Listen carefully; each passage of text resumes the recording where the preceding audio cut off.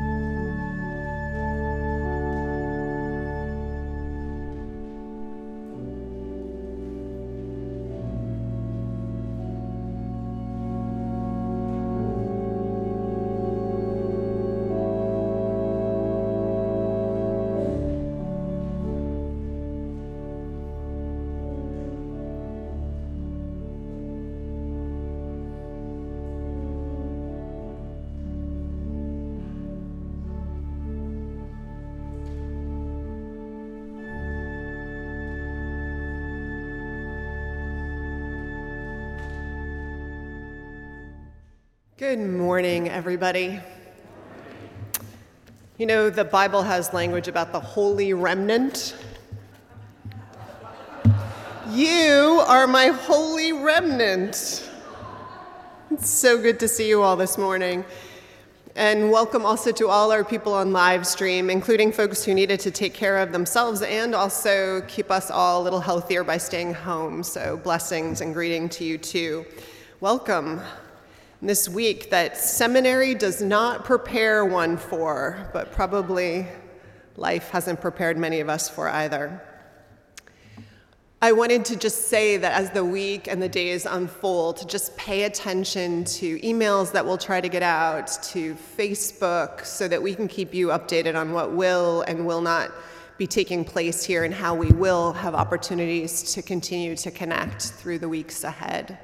So we will do our best to communicate directly, but also just kind of reach in through some of those platforms that we have available to us. Remind folks, of course, to let us know if you're not doing well, and we'll see what we can do to reach out to help you get through whatever comes your way. Also, to be attentive to our Asian American neighbors, many of whom are experiencing prejudice that's unfounded, of course, because the virus knows no limits in what kinds of human beings it travels with or through. So let's be that expansive force of love and understanding and help others to kind of check themselves as well. Let me just ask if we have any visitors who are here today who want to identify yourselves. If you can raise your hand, we'll give you a big hug and kisses and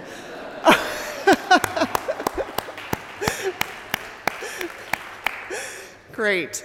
Which brings me to my other point, which we will do things a little bit differently today. So when it's our time for greeting, you can give each other the recognition that the sacred in you greets the sacred in them. Please, let's respect physical boundaries, except I suppose if you want to revive the bump from your days in the 70s. You know the bump? You know that one, right? Or any other creative opportunities. Yes, I think also Eric's, where are you, Eric Shackelford? Eric's got one he's going to share with us later, too. We won't pass the offertory baskets, but we will have them in the back at the end of service if you want to put your offering or pledge in the baskets there today. And there's a small group of us, so if you're a healthcare professional, maybe you can join us in the Stebbins room afterwards. We're going to be talking about how to be responsible here, and we'd love your input and wisdom. I think that concludes the welcome. So, because I don't think hymnals actually would carry the flu, but we're just going to be super careful, and so we're not going to do any hymns that require touching the hymnals, but we are going to do simple gifts, and Mark is going to help line it out for us. He's going to touch a hymnal, but he's got his Purell. We're modeling good behavior up here. In case the lyrics don't come to mind, we will help you with those. Let's sing it through twice. It'll give us a chance to get it right. Here we go. Rick.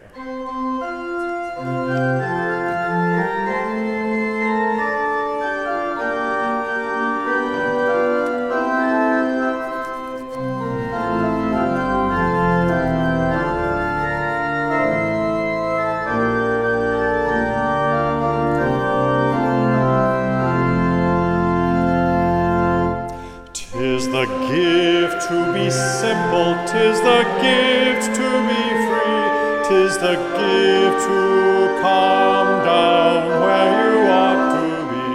And when we find ourselves in the place just right, 'twill be in the valley of love and delight.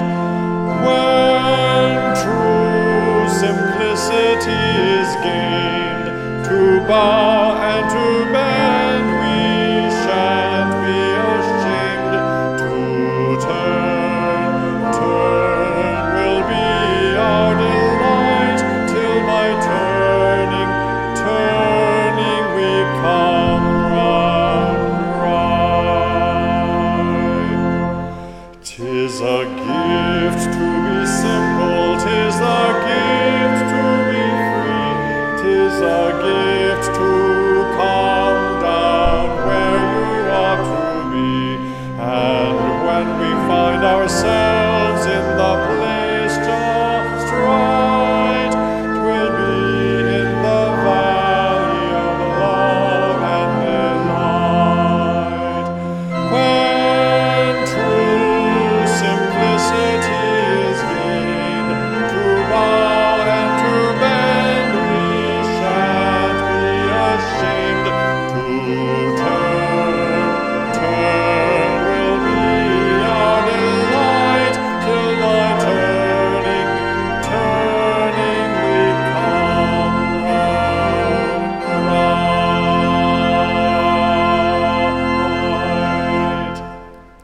join me in saying our unison chalice lighting.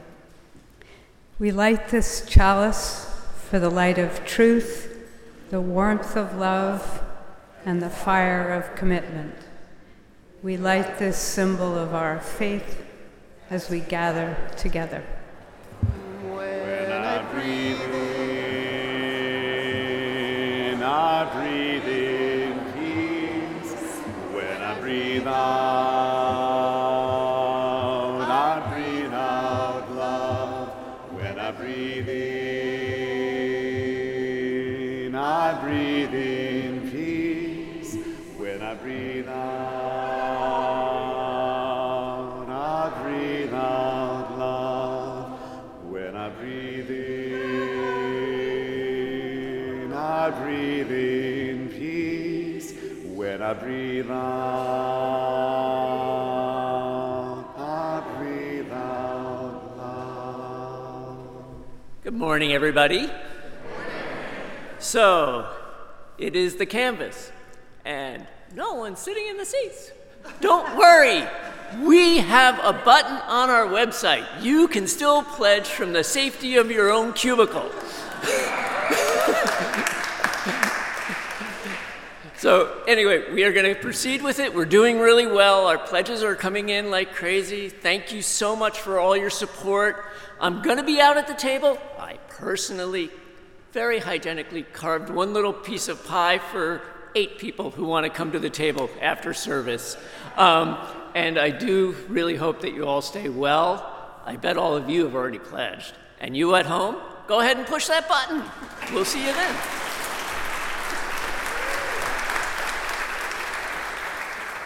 And now, as you're willing and able, please rise for our spoken covenant and sung doxology.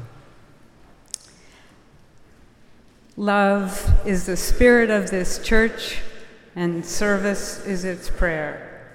This is our great covenant, to dwell together in peace and seek the truth and freedom and help one another.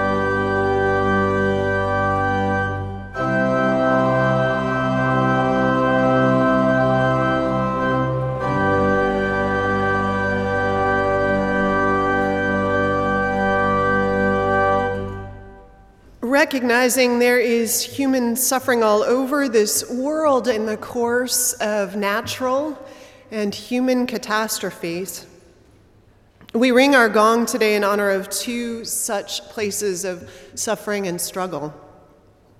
We ring our gong in honor of the 7 children who lost their lives in federal custody in detention camps. And we let its ringing those 7 times stand in symbolically for those adults who have lost their lives in those same camps, who remain in them, for the many people separated from their families, and those also who wait in makeshift refugee camps along our border, hoping for an asylum hearing.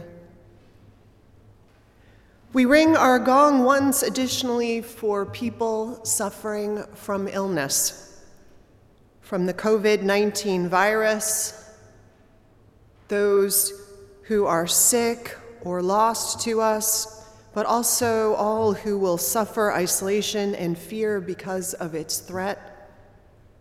those particularly at risk, but also for all those who suffer at the threat of all the illnesses that plague us, body, spirit, and mind. So let's keep all those we have named, their families and friends, in our thoughts and prayers, and may we ease the tide of human suffering this coming week, howsoever we can.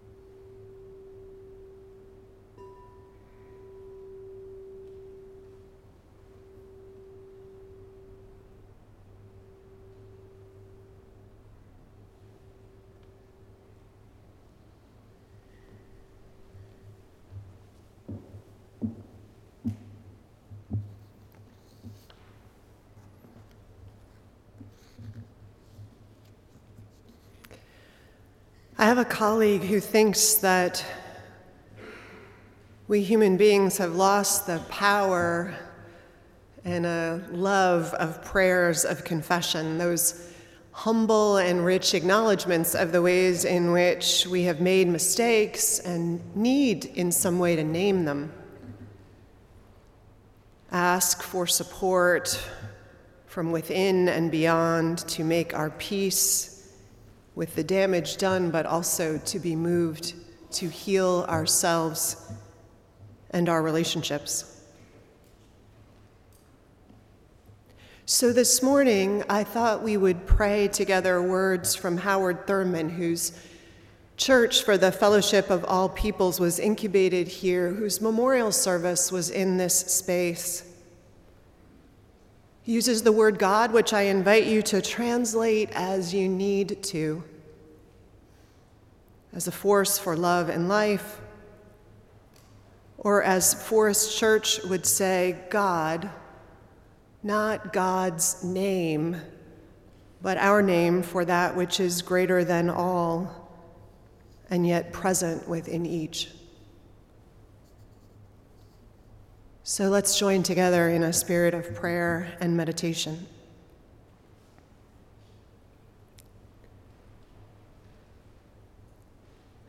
I lay before you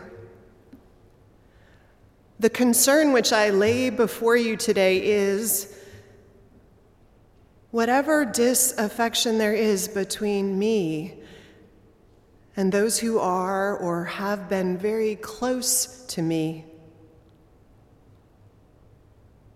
I would seek the root or cause of such disaffection.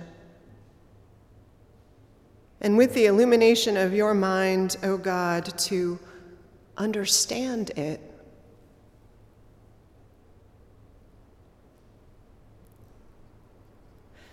I give myself to your scrutiny that whatever there may be in me that is responsible for what is happening,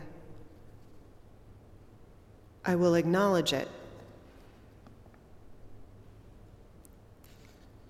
Where I have wronged or given offense deliberately or without intention, I seek face-to-face forgiveness.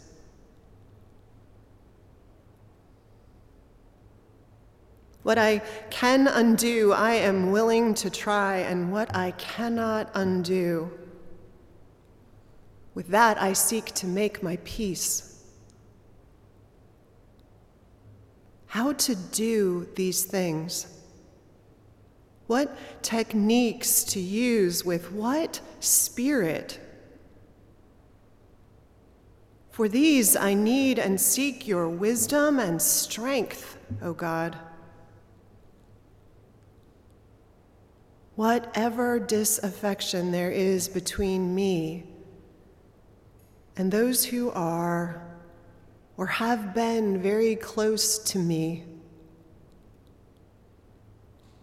I lay before you.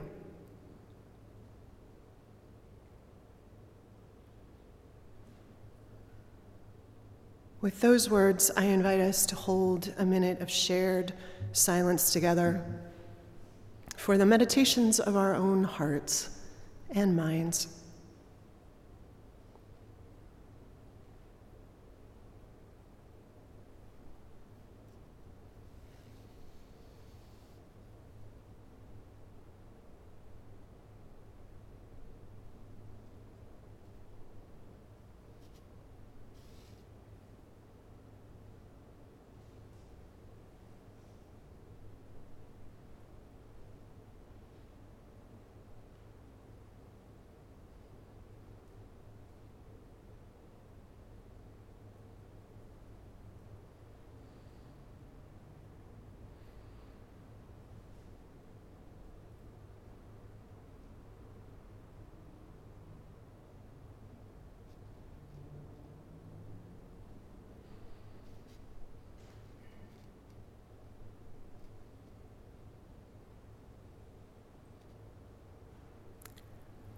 Amen.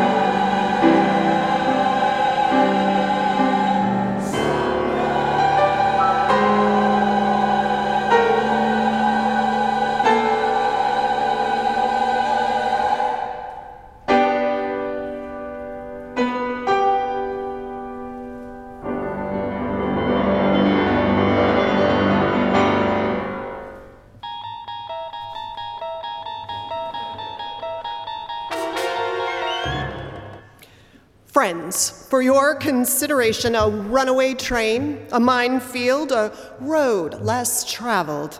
Imagine navigating a shifting landscape, fragmented between light and shadow, fissured between fiction and fact, fractured along fault lines between imagination and reality. There's a fork in the road up ahead, and on one side posts a sign saying, "You are about to enter the two-white zone." The two-white zone is a bewildering dimension of perception fraught with fragility and a minefield of unconscious bias. We navigate a slippery slope between the summit of self-aware compassion and the pit of conditioned assumption. The two-white zone is a state of mind, of thoughts and actions and words driven by unconscious and conscious bias, hurtful presumptions by white people about the behavior and characteristics of people who are not white. By outward appearances, all is well in the two-white zone, if you are white. Let us consider together what it could be like for someone who is not white to navigate the two-white zone by observing a situation based on all too real events that we will call the unwelcome welcome.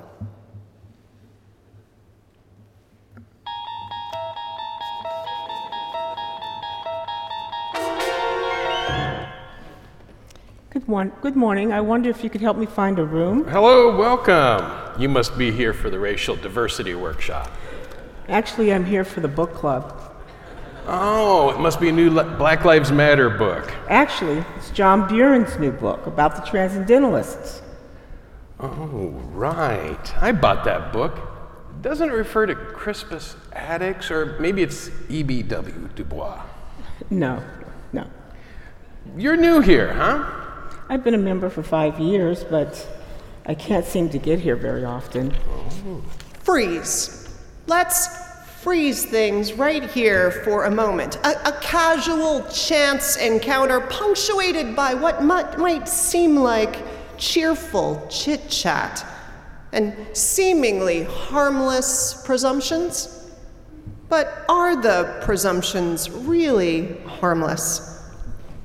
Let's rewind.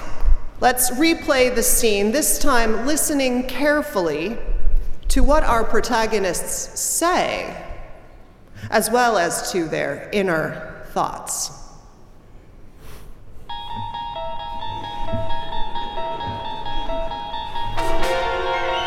Oh, who is this? Do I know her? I have such a hard time telling some people apart. Oh, I've seen this person here before. Maybe he can point me in the right direction. Good morning. I wonder if you could point me in the right direction. Can you help me find a room? Hello, welcome. You must be here for the Racial Diversity Workshop. Whoa, I just walked in the door and already I'm being stereotyped. I'm not the one who needs the diversity workshop. Actually, I'm here for the book club. Book club? Must be some ethnic diversity thing I'm not aware of. It's that new Black Lives Matter book, isn't it? Why does this person think the only book I'd read would be racially themed? Actually, it's John Buren's new book about the Transcendentalists. Oh yeah, I bought that book. Doesn't it? It talks about Crispus Attucks. No, it's W.E.B. Du Bois, right? Why is he only naming black people? No. Oh, stupid. That was a stupid thing to say. Say something else, quick. You must be new here. I've been a member for 5 years, but it's so hard to feel like I belong here. This is why I find it hard to come. I've been a member here for 5 years, but I can't seem to get here very often. Freeze. Consider, if you will, the runway train of presumption, bursting through all warning signals, causing collateral damage all along the way. Damage that makes assumptions about who people are what they're interested in, why they come, about their experience and history. Assumptions based on nothing, often, but the color of a person's skin. So much is whitewashed away, you might say, in the too white zone. So let's rewind once more. Return to the fork that we encountered earlier and begin to imagine another way.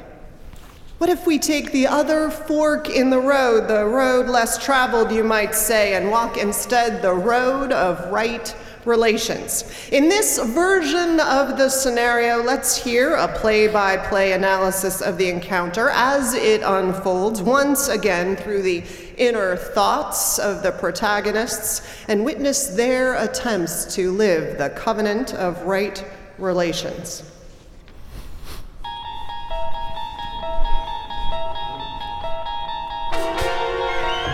All right, I'm getting there. I'm not late. I've just got my own sense of time. Good morning. I wonder if you can help me find a room? Oh, jeez, looks like I'm having a brain freeze here. All right, I've seen her before. I can't remember her name. Oh, this could be tricky. Hello, welcome. I'll try. Which event are you looking for? I'm here for the book club. All right, I got this. I don't know about the book club, but I'll bet it's on our calendar. I'm walking that way. I'll help you find it. What book is the club reading? Actually, it's John Byrne's new book about the Transcendentalists. Okay, I read that. Boy, I should have joined that book club. What do I remember about that book? Wait a minute. I've read that. Well, you should have joined the book club. That's what I was just thinking. Let's see, the Stebbins room. That's where you're meeting. Do you know where that is? Yeah. Great. My name is Don, by the way. I hope you enjoy the book club, and maybe we can talk about it another time. Don, I'm Rochelle. So nice to meet you. And so, friends, here you have it. The alternative to the too white zone is the road to right relations. And if someone asks you, how do I get there? Tell them, stay off the well-worn tracks of lazy assumptions. Avoid the minefields of hurt with simple openness and presence, and choose the road less traveled, beginning to really, really see one another.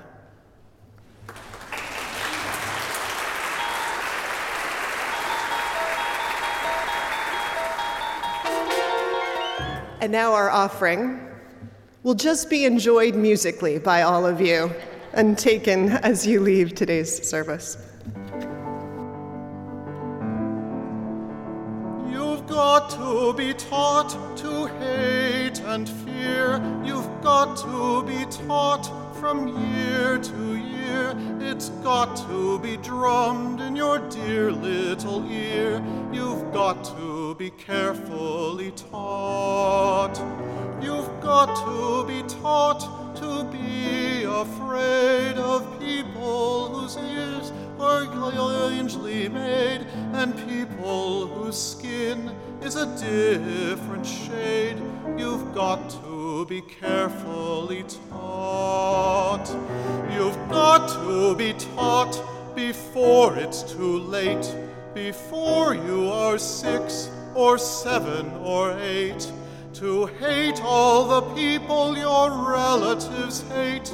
You've got to be carefully taught. You've got to be carefully taught. Our reading today is from Ibram Kendi's book, How to Be an Anti-Racist. Back in my 3rd grade class, the unfair punishments and overlooking did not seem to bother the other black students, so I didn't let them bother me. But one day before Christmas break in 1990, it became unavoidable. A tiny and quiet girl, tinier and quieter than me, sat on the other side of the back of the room. The teacher asked a question, and I saw her slowly raise her dark-skinned hand, which was a rare occurrence. Her shyness, or something else, generally kept her mouth closed and her arm down. But something roused her today. I smiled as I saw her small hand rising for the teacher's attention. The teacher looked at her, looked away, and instead called on a white hand as soon as it was raised. As the black girl's arm came down, I could see her head going down. As I saw her head going down, I could see her spirit going down. I turned and looked up at the teacher, who, of course, was not looking at me. She was too busy engaging a favored white child to notice what was happening in the back. Neither my fury nor the sadness of the girl registered for her. Scholars call what I saw a microaggression, a term coined by eminent Harvard psychiatrist Chester Pierce in 1970. Pierce employed the term to describe the constant verbal and nonverbal abuse racist white people unleash on black people wherever we go, day after day. A white woman grabs her purse when a black person sits down next to her. The seat next to a black person stays empty on the crowded bus. A white woman calls the cops at the sight of black people barbecuing in the park. White people telling us that our firmness is anger, or that our practiced talents are natural. Mistaking us for the only other black person around. Calling the cops on our children for selling lemonade on the street. Assuming we are the help, assuming the help isn't brilliant, asking us questions about the entire black race, not giving us the benefit of the doubt. As an African American, Pierce suffered from and witnessed this sort of everyday abuse. He identified these individual abuses as microaggressions to distinguish from the macroaggressions of racist violence and policies.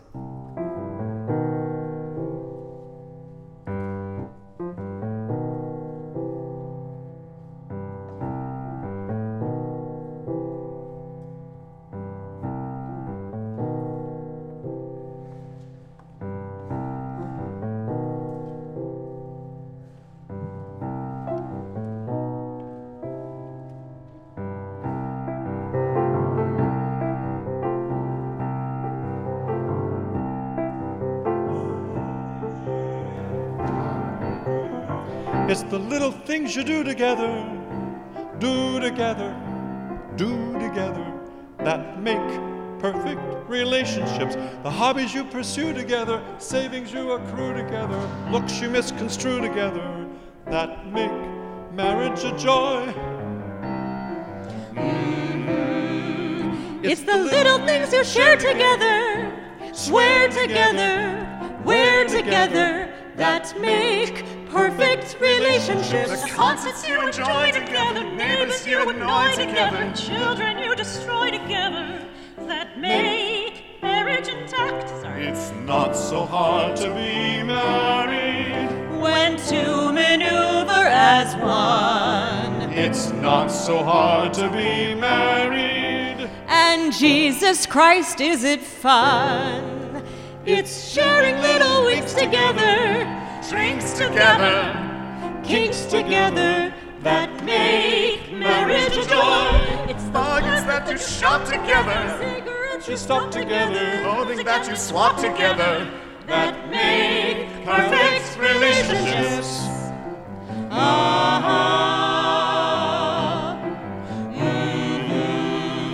It's not talk of God and the decade ahead that allows you to get through the worst. It's I do and you don't, and nobody said that, and who brought the subject up first? It's the little things, the little things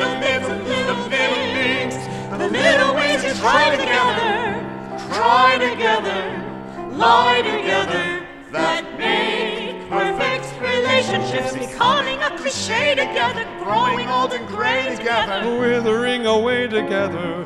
That makes marriage a joy. It's not so hard to be married.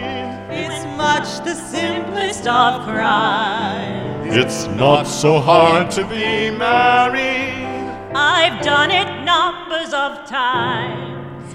It's people that you hate together, Be together, date together, that make marriage a joy. It's things like using force together, shouting till you're hoarse together, getting a divorce together.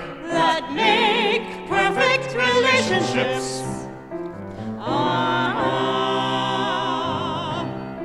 Kiss, kiss.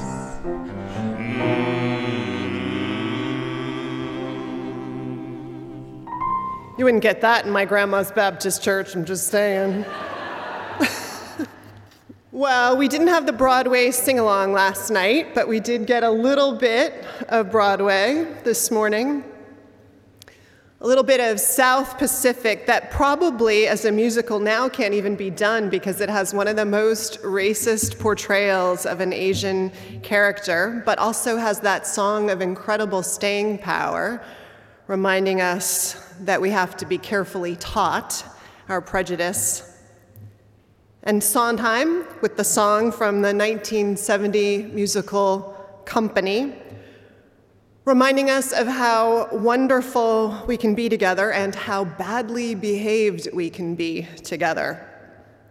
How what binds us in marriage, in society, in our little tribes, can be habits that are beautiful and awful.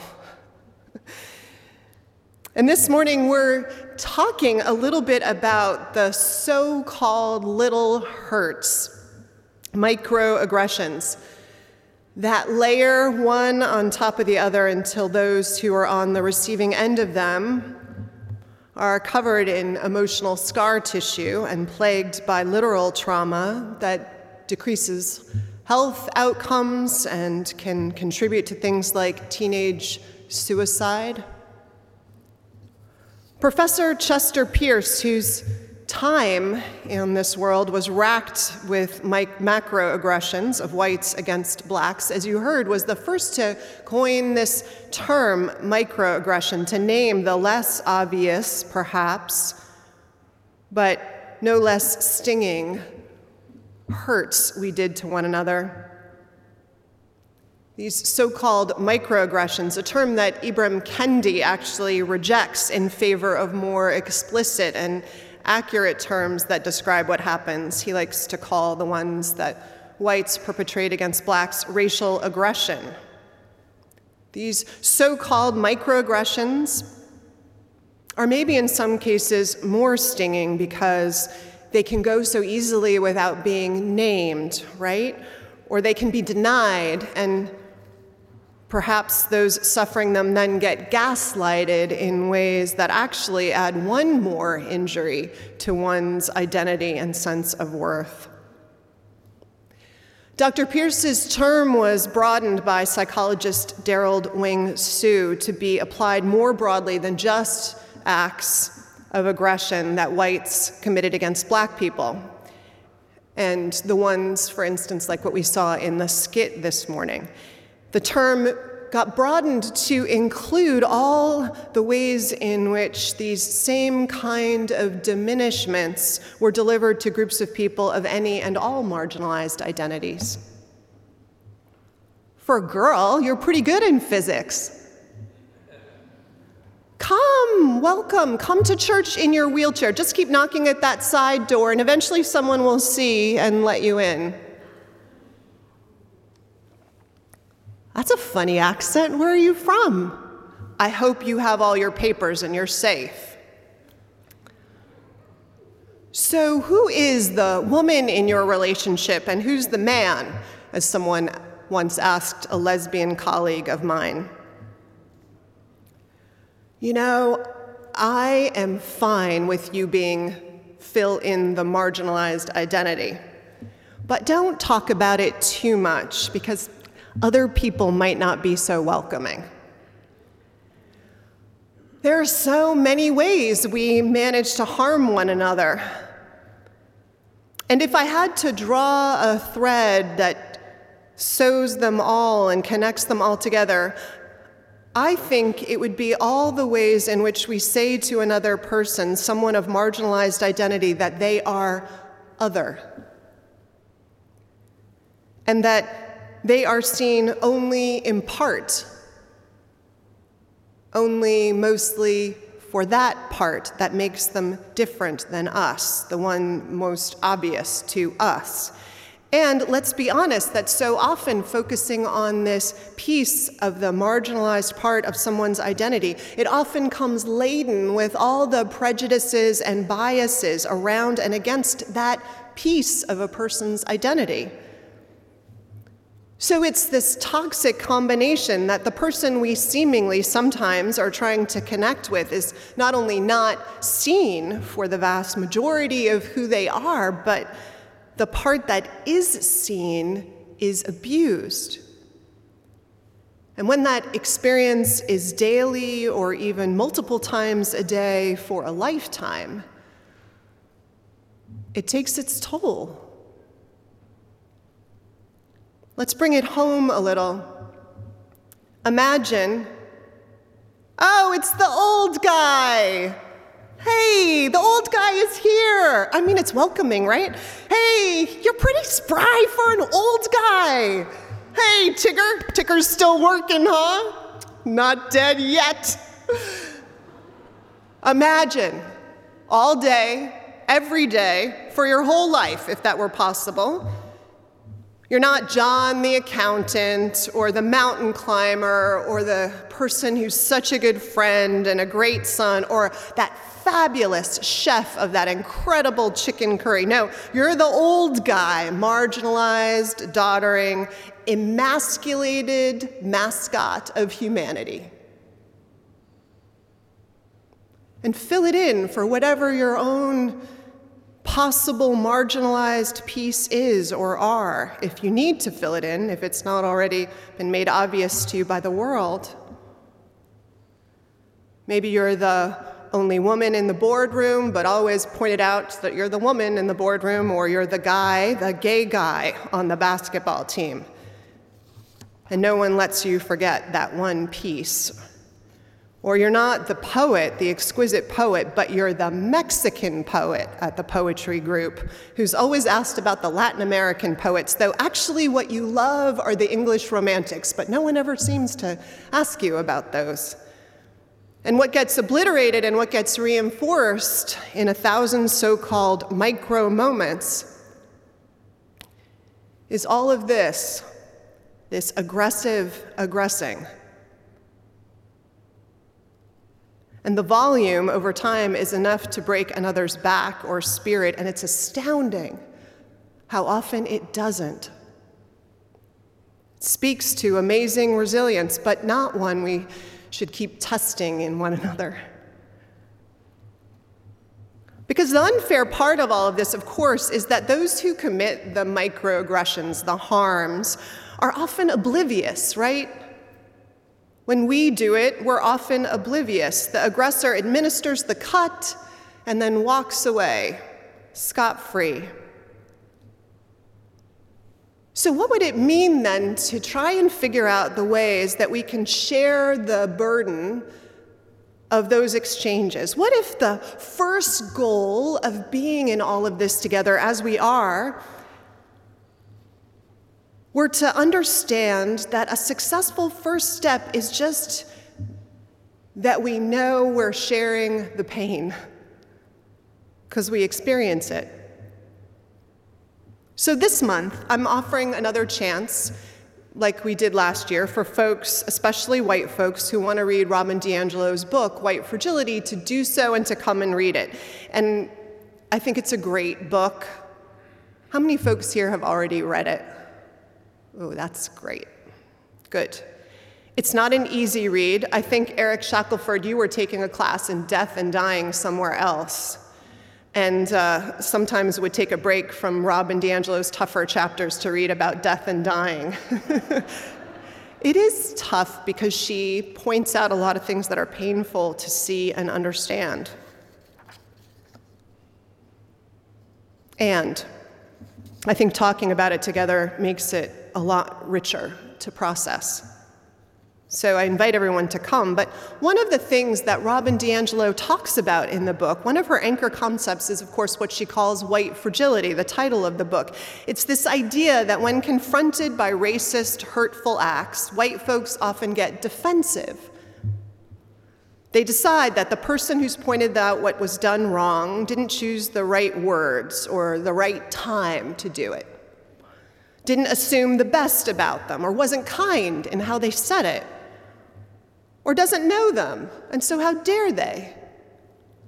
Or 1,000 reasons why the person who shared the truth of their experience, the harm that they experienced, was really the one who was in the wrong.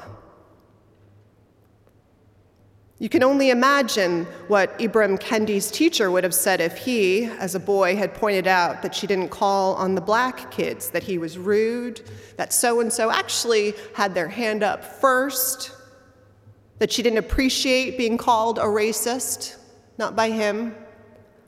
And the boy would have been made wrong, though he was right. She, like so many teachers, had fallen into, as so many still do, this implicit bias that influences who they favor and who they encourage and who they assume will do well in class. I read a study not so long ago that had teachers being told that certain students were the smartest in the class, randomly assigned. And implicit bias so influenced how the teachers treated the students, how the students internalized that treatment, and how the students performed, that on average, those that had been randomly assigned as the smart kids did better. It matters. And so hearing the critiques that others offer us of where we've wounded or made assumptions matters too. And that means that learning these eye-opening, scales dropping from our eyes moments, these moments of transformation that we say we're open to and want in our lives, and I think in the end are grateful for, that it requires tough skin, that it requires dropping white fragility, paying attention to male fragility or ableist fragility or heterosexist fragility or class fragility or any fragility when it rises up in us. It means that what we do is to know when our back gets up, if someone names something that we've done wrong, even unintentionally, and that right behind the defensive, fragile response, which is human and understandable, we say the mantra, it doesn't matter how it gets said, or it doesn't matter when, it matters that it gets said, so I can learn and grow and be part of the healing. And then we say out loud, that was hard to hear, but I'm so glad you told me, because it must have been even harder for you to experience. And so thank you for risking telling me. And I'm sorry, and I will try not to do this again. Are those awful moments? For me, yes. I hate them when they happen, almost always.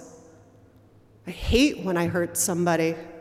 I hate feeling like a bad person. I hate feeling ignorant. I hate feeling wrong. I hate feeling like I participate in something that I know is so painful, but I still can't see it. But I'm also glad to know, right? Because otherwise I'd spend a lifetime like some racist, oblivious, even blithely typhoid Mary, spreading evil and disease in my wake of a kind, right? Because that's what we'll do if we're not told. And if we feel, any of us, feel the pain at any moment when something is pointed out of this kind that was hurtful, Well, maybe we can take enormous consolation in the fact that the person we hurt for once is feeling a little less pain in the aftermath. Because unlike that girl in the classroom with her head down and the boy whose critique who would have been gaslighted, we hopefully have made the person feel heard and honored. We hopefully have made it clear that there is a real apology for the hurt they experienced, and maybe there will be healing. And what's more, that healing in the larger sense is possible if we never repeat those wrongs again. So how hopeful is that? Or maybe we'll catch ourselves before we do it, or maybe we'll intervene when we see someone else doing it so that the person whose marginalized identity is being brought into the fore and wounding them once again the way it's been used as a weapon. Maybe they won't have to do all the hard work for once. And we'll stem the tide.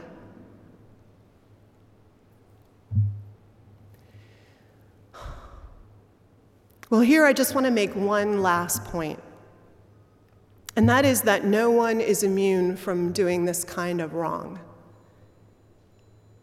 Even if you've suffered pains like this yourself, even if you yourself have one or more marginalized identities. Indeed, D'Angelo points out the danger of any of us feeling enamored of the idea of ourselves as the good person. Instead, we have to know that there's no life, experience, or identity, or anything about any of us that makes us immune to ever having to consider being carefully taught a new way of being. In fact, woke folks often get casual with our own self-reflection, just as casual as people in privileged bubbles do.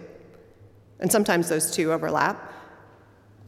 I've had people defend themselves against hearing their own mistake in microaggressions with defenses like they are a therapist, so they know about all these things, which was not something that was enough to protect them, or saying they worked all their lives with folks with marginalized identities, which didn't actually protect them from the mistake they made, or they marched in Selma, which didn't make them immune, or they are part of a mixed-race family where they themselves have a marginalized identity. But there is no magic bullet or inoculation to guarantee that we will never be on the receiving end of these conversations. And no guarantee that we won't have earned our place there. So defenses down. For all of us, the key to remember is that we can hurt, and sometimes, all too often, we won't know unless the person we have hurt is courageous enough, takes the risk enough, is generous enough in their life energies to tell us. And then it's our job to thank them and change and reflect. Because people are getting hurt. 1,000 cuts, bearing burdens of hurt in silence, leaving the aggressors to go on making the same mistakes like so many oblivious loose cannons on the streets.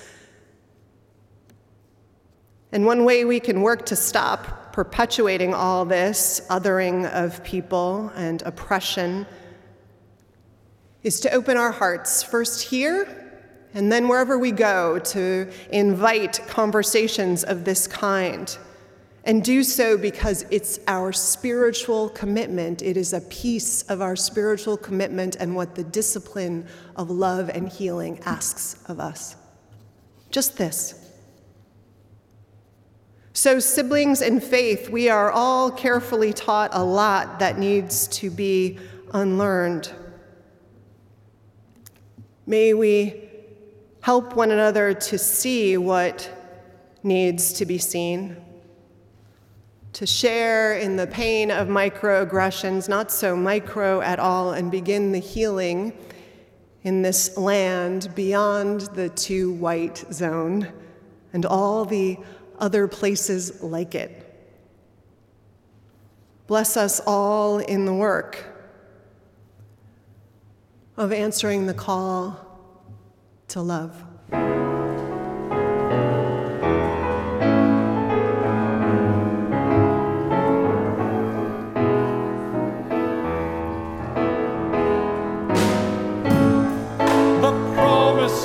Spirit, faith, hope, and love abide, and so every soul is blessed and made whole. The truth in our hearts is our guide. We are hearing the call of love. Hands joined together, emboldened by faith, we dare to proclaim we are answering the call of love. Sometimes we build a barrier to keep love tightly bound, corrupted by fear, unwilling to hear, denying the beauty we've found. We are answering the call of love. Hands joined together as hearts beat as one, emboldened by faith, we dare to proclaim we are answering the call.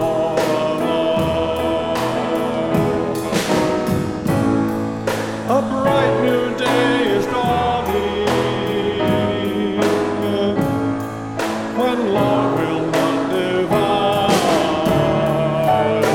Reflections of grace in every embrace, fulfilling the vision divine. We are answering the call of love. Hands joined together as hearts beat as one, emboldened by faith, we dare to proclaim we are answering the call of love. We are answering the call of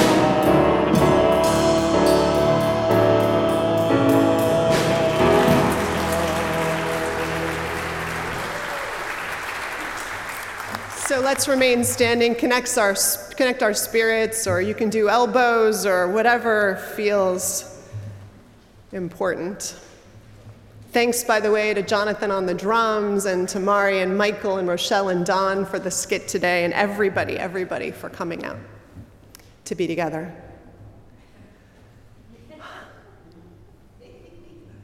And now in our comings and our goings, may the light of love shine upon us. Out from within us, be gracious unto us and grant us peace.